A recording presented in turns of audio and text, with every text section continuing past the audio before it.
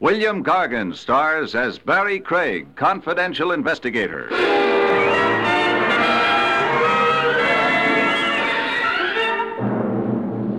Overexertion can be dangerous, folks, but no exercise at all is even worse. Complete inactivity can only mean you're either muscle-bound or dead.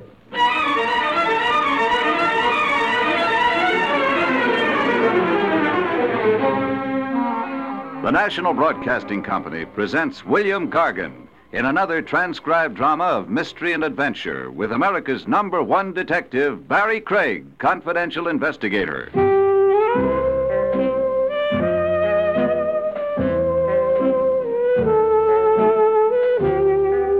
Barrie Craig speaking. Every profession has its system of reciprocal favors among colleagues. A doctor consults a fellow practitioner. Lawyers put their heads together. And even private police operatives requisition each other's time and brain power. The colleague and competitor who sought my aid one fine day was a chap named Max Marcy. Marcy operated a one-man investigation agency a half-mile from the dump I call my own. Not too young, Marcy, along in years. Ready for retirement, but too poor to afford it. I'm 35 years in the business, Craig. I'm afraid there's only one way I know of to quit. Feet first, huh? In a pine box, yes. What keeps you coppering, Max, when you could be riding a rocking chair? The same thing that started me working 3 decades ago. Food, shelter, and the high cost of government? A livelihood, yes. Nothing socked away, Max? Oh, maybe $500 in war bonds. Not much for a lifetime in harness. You know, there's an old axiom, Craig. Yeah, it's up there on my wall, reading cops die broke. Work for me, Craig. On what? The man I frankly find impossible to locate. For 3 weeks now, I've used every trick I know, every avenue. His name? Anatole Barber. The only clue I have is that he was once a rug dealer. A rug dealer? Oriental rugs. 15 years ago, he had a store on 3rd Avenue. Cold trail, huh? Cold like ice. Who assigned you to look for Anatole Barber? That information is confidential. I understand. Client doesn't want his name bandied about. So you're really stuck, huh, Max? Oh, not so much stuck as... As? Sick. Exhausted. I don't have the old strength. You know, the machine runs down. This coming October, I'm 64, Craig. Then why not just dump a tough case? Why aggravate yourself? $2,000. Who can dump $2,000? No cop I know. Find Anatole Barber. I'll split with you. The fee's all yours. I'll just tap you for expenses. Barber, a one-time rug dealer. You've, of course, got a full description of him. Even a photograph. Oh, Craig, I don't know how to thank you. I'm not doing it for you, Max. I'm really doing it for me. I look at you and I see me. Me, a quarter of a century hence. I'm out asking a younger cop to help me stay in business. One cop runs into a blank wall. Another cop finds a door through the wall. The luck of the game. What was tough for Max Marcy was easy for me, as it turned out. An ex-Oriental rug dealer is a member of a clan. The tricky science of rugs limits the colony of dealers to a small, tight elite. One big family of operators, so to speak. My information on Anatole Barber came from a gentleman named Amar Sarabi. Yes, Anatole Barber is well known to me. Under which rug is he hiding?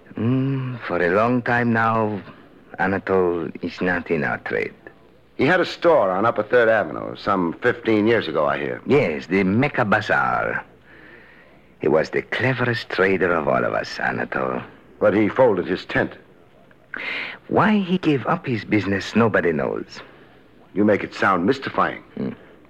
Fine Oriental rugs are more than a business, Mr. Craig. They are a culture and a passion. I might even say a cult. It is in our blood. Now really enlighten me, huh? Where can I find your renegade colleague, Anatole Barber?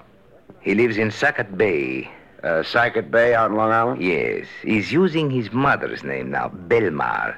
His mother was English. Anatole Belmar. Yes. Tell me, How is it you have Anatole Baba Belmar's whereabouts at your fingertips? We have a trade association. I am corresponding secretary. Even though Anatole is retired from our trade, he has faithfully kept up his dues. I see. Well, I want to thank you, Mr. Saraby. I've been privileged. You are perhaps interested in a fine Bokhara rug at a great sacrifice price. Mr. Saraby, please, let go of my coat lapels. I phoned Max Marcy the good news. Hello, Max. Yes, Craig? That $2,000 fee, start spending it. You found Anatole Barber? Anatole Baba Belmar. He's using his mother's maiden name. Lives out in Sackett Bay. 30 miles out in Long Island, Max. Craig, I'm at a loss for words. Why, it's hardly been 12 hours. No bouquets, Max. It happens. The breaks. I got the breaks. Okay for me to follow through in Sackett Bay? Just to verify his presence there, how he's established. Craig, don't alarm the man into flight. I'll pose as a door-to-door salesman. Max, don't worry. Telephone me from Sackett Bay. Will do. So long. At Sackett Bay, Long Island, the guy with blue freckles in the general store told me where to find Anatole Belmar. On an island a half-mile off the mainland. Anatole B. was known around Sackett Bay as the recluse type. The gent with a black patch over his eye ferried me to Belmar's Island. He drove the leaky motorboat like a suicide, as many knots an hour as he had kinks in his brain. Hey, Buster, slow down. Hey, Buster, I'm 2 premiums behind in my insurance. No answer. Either a deaf mute or not the talking type. I found a suitable prayer and began to mumble it. Belmar's Island had overstuffed seagulls on it the size of vultures. It also had a shack. A shack put together with paper, paste, and wire. I knocked politely. Oh, Anatole Belmar. No answer. I did the impolite thing. I just walked in. Inside, I again did the polite thing. I removed my hat. You generally do if you've got visiting manners. You even make a special point of remembering to remove your hat in the presence of the dead. How dead was Anatole Belmar? Dead beyond recall. He was hanging by his neck from a beam 8 feet off the floor. I changed my first diagnosis of suicide when I saw the lump on his head. He'd been slugged and strung up by somebody hoping to pass it off as suicide. I had news for the local police, and after that, I had mournful news for Max.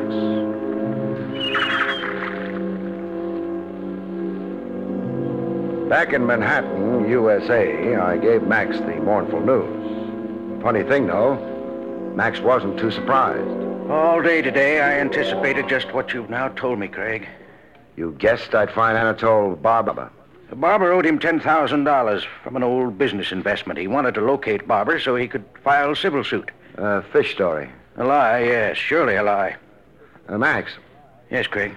The sad truth is, in finding Anatole Barber, you gave an unwitting assist to a murder. Also, to give credit where credit is due, so alas did I. We were fingermen. One other thing, Max. What? This alias Alan Merritt. Even with the traceable signature on that retainer form no longer worrying him, he's still got a loose thread dangling. A thread that can become a hangman's noose. What thread? You two ever come face to face? You can identify him. I can, yes. Are you reading my mind, Max? Yes. This alias Alan Merritt, to really be safe, he must also kill me. That chance meeting face to face, somewhere, sometime, fate's little irony. Your client must right now be fretting over it. He'll try to kill you, Max, and that puts us right back in business. Or puts me in a grave. To get at you, he's got to show himself. He shows himself, and I nab him. Craig. What, Max? After you make the arrest, please see that Max Marcy gets a decent burial. A hearse drawn by 16 prancing chorus girls, Max. I make you that promise. In due time, the attempted murder of Max Marcy, Private Eye, came to pass.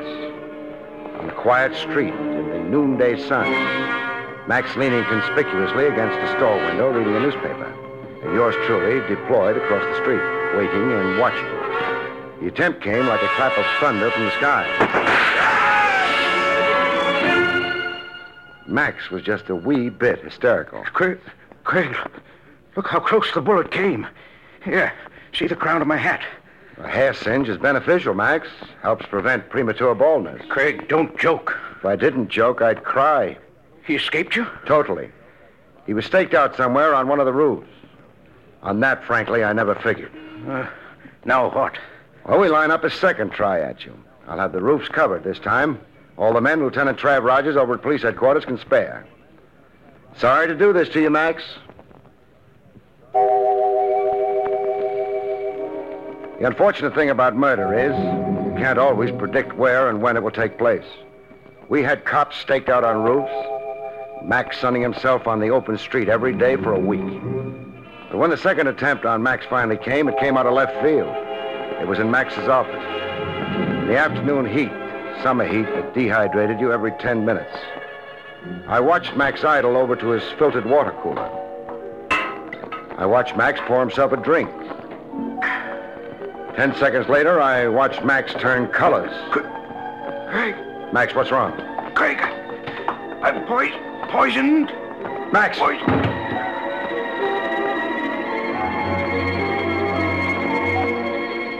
Poison in the water cooler, but not enough to kill, luckily. In the hospital 6 hours later, Max managed a whispered conversation. Craig. Yes, Max. 1, 2 attempts. Number 3. Superstition. Fatalistic talk. Think of it this way. 2 strikes so far. Strike 3, the killer's out. How long will I be laid up? Overnight. You got a mild dose. Only enough to give you stomach cramps. Oh, it's hopeless, Craig. Alias Alan Merritt would even more in the dark. Better to give up. He's shrewd and slippery, our alias Alan Merritt. But I'll find an avenue to him. From here on, I'm going all out, Max.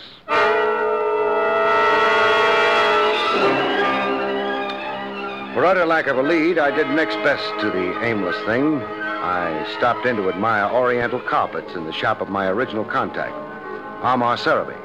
Yes, I have heard the sorrowful news. Police check disclosed no next of kin, no relatives. Anatole Barber was alone in the world. How about best friends? Anatole Barber turned friendships away. He was suspicious and secretive. How about lady friends? Ladies? No, I do not think. Oh, come on. Even a suspicious and secretive recluse has some male ego. Some passing interest in the opposite sex. There was a woman. Oh, but such a long time ago. What was her name? Madame Neela Gallard. Know where I can find her? Nobody has seen Neela Gallard for 8, 10 years. How close was she to Anatole Barber? All I know to say, she worked in his store, the Mecca Bazaar. They would work together, take their meals together. Sounds chummy enough. Say, Sarabi. Yes? Anatole Barber's burial. The police have it scheduled for the day after tomorrow. A Potter's Field burial under the auspices of the city. Oh, this is regrettable. I shall see that the association extends the honors due him. That is to say, pays the bills for the funeral. Well, that's fine, but keep that quiet. What I want you to do is spread the word around that a kinsman's being given an obscure pauper's burial. Create sentiment and sympathy. Make old friends and business associates want to pay their last respects. Give Anatole Barber a decent send-off. You think Neela Gallard will hear this and come to the funeral, huh? I hope Neela Gallard will put in an appearance.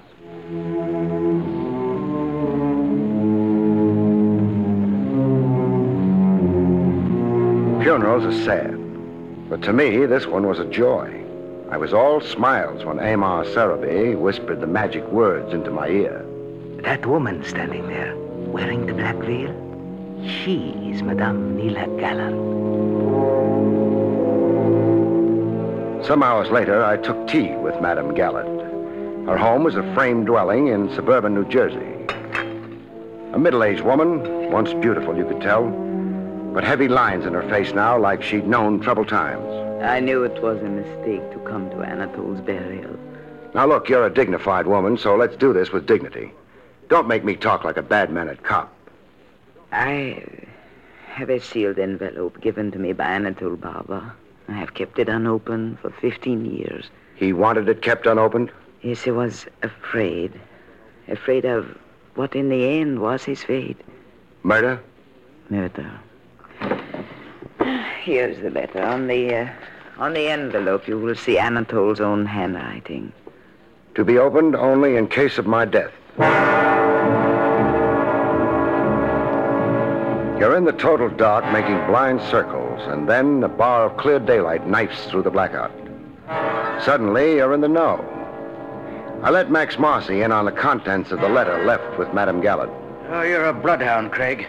Oh, you keep moving and hoping. You've sooner or later got the spark. Anatole Barber spells out his secret in this letter. Blackmail. 15 years of it. Anatole Barber had been blackmailing an important social figure named Win Blake. Win Blake? Oh, that's very hard to believe. The man is one of 50 best-known people in the world. In the letter, Anatole sounds a fatalistic note. Right in your style, Max. He expected to sooner or later be murdered. The blackmailer's chronic anxiety. They figure the worm has to turn. The sucker must finally strike back. Craig. Yes, Max. What's your attitude at this point? Meaning? Oh, don't misunderstand me, Craig. Please, but... But? You can speak out openly, Max. Well, do I motivate decisions from now on, or do you?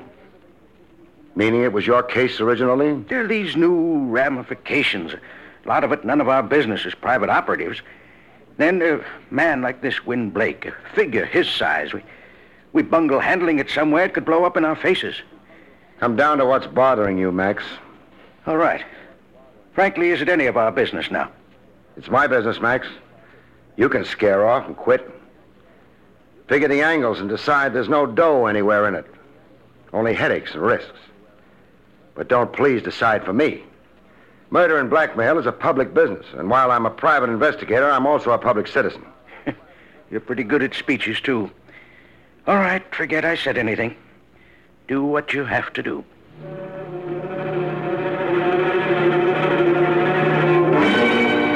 What I had to do was go see Win Blake, which I did. The Blake house was not only upper class, it was the top story of the upper class. And the guy who wielded the scepter in the palace looked every inch his role in life. Gray, distinguished, with a stiff, aristocratic spine. A polished surface veneer with only one thing marring it. His eyes. I'd never seen sadder eyes. I wondered when it would be that a man just like yourself, a detective, would come to Blake Manor. You've been wondering that nightmare for 15 years. Yes, for 15 years.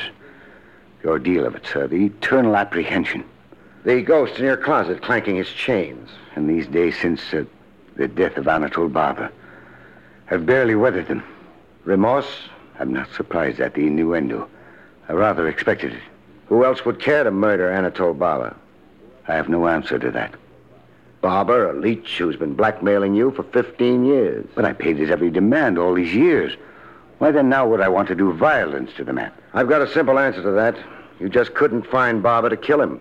I did not murder or cause the murder of Anatole Barber. What was he blackmailing you for? What did he have on you?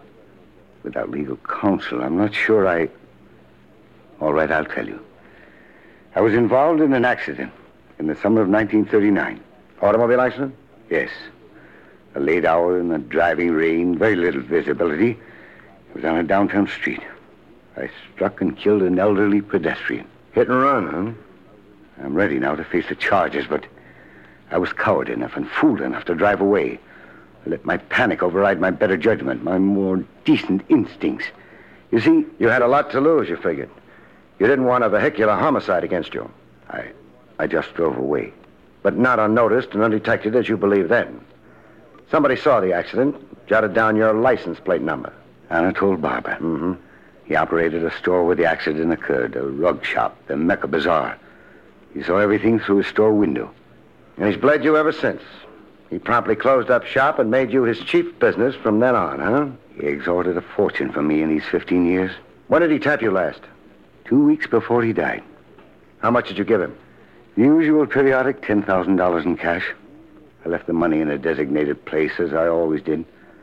Barber never showed himself personally. He wasn't taking any chances. Did you hire a private detective to locate Anatole Barber's whereabouts for you? I did not. No, huh? Anybody else in your family aware of your predicament with Anatole Barber? My wife knew, and so does my son. Your wife knew, you say? My wife is dead. Oh. And your son, where is he? He lives away at his school. What's the school? Eagle University, a medical college. Stuart's in the senior class. But my son couldn't possibly have anything How can you be sure? I suppose I cannot be sure. Son trying to get his pop out of a situation. A son nervy enough to commit the murder his father shrinks from doing. Win Blake or the son Stuart Blake? I ask you, who else would want to murder Anatole Barber? And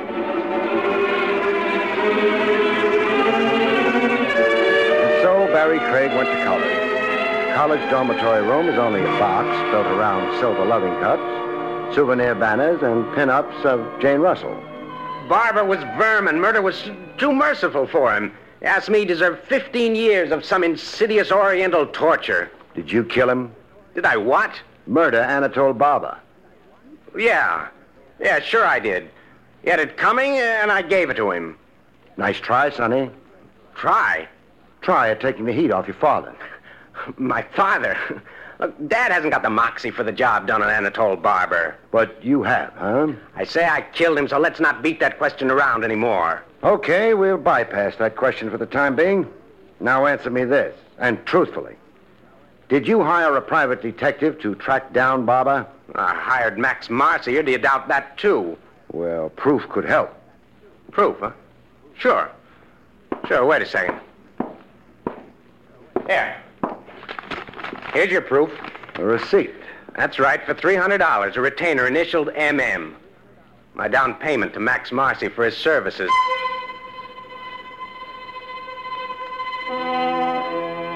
There was a statue in bronze on the college campus steps. General somebody or other. There was almost a second statue unveiled there about the time I was leaving. A statue of yours truly, stiff in the joints with an undertaker's glaze on top. A shot that froze me. Froze me but didn't chill me. I was marked for murder. I had the case wrapped up and the killer knew it. I brought Max Marcy up to date. The son is plainly lying to protect the father. That's my thought. Arrest the father. Under arrest, he'll confess. To keep the boy honest, huh? To let the son take the father's blame, that's the ultimate cowardice. It's unthinkable. No decent father would. You're right there, no doubt. I swiped a photograph of the son off his bureau top. This, Max. Handsome kid, huh? Yes, strapping. Nothing average about his looks, huh, Max? Way above average in height, size. Very distinguished looking generally. Crew cut.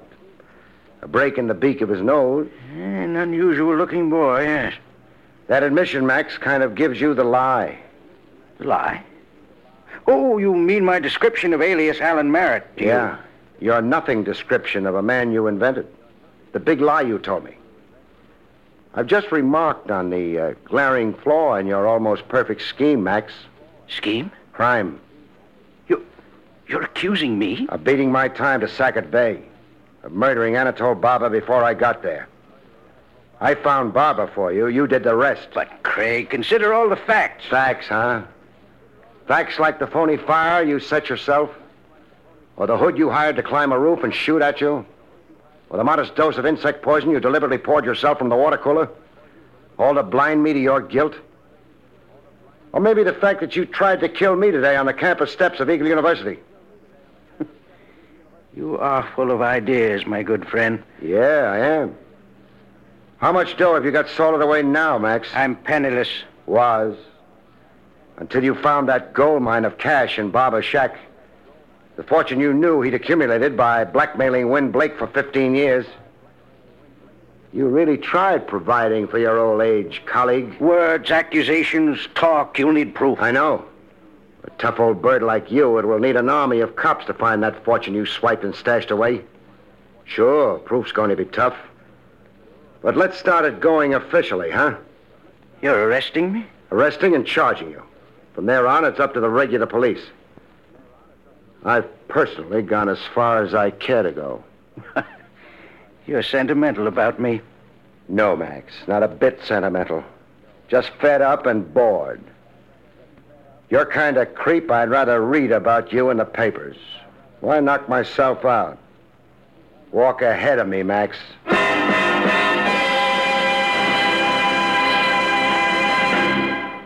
You have been listening to William Gargan in another exciting transcribed mystery drama from the adventures of Barrie Craig, confidential investigator. Tonight's story, Blood Money, was written by John Robert. Next week, our story is titled Hay is for Homicide, about which Barrie Craig has this to say. Next week's story is titled Hay is for Homicide. And the reason for this has something to do with a hayride and a farmer's daughter. With that combination, how could it help being, murder? Good night, folks. See you next week.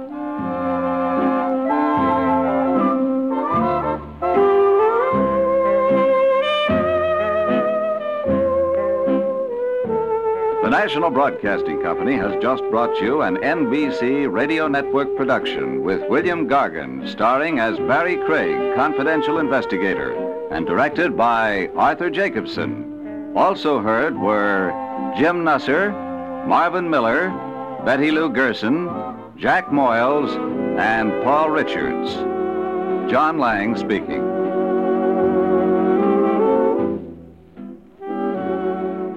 There's another exciting dragnet adventure tonight on most NBC radio stations.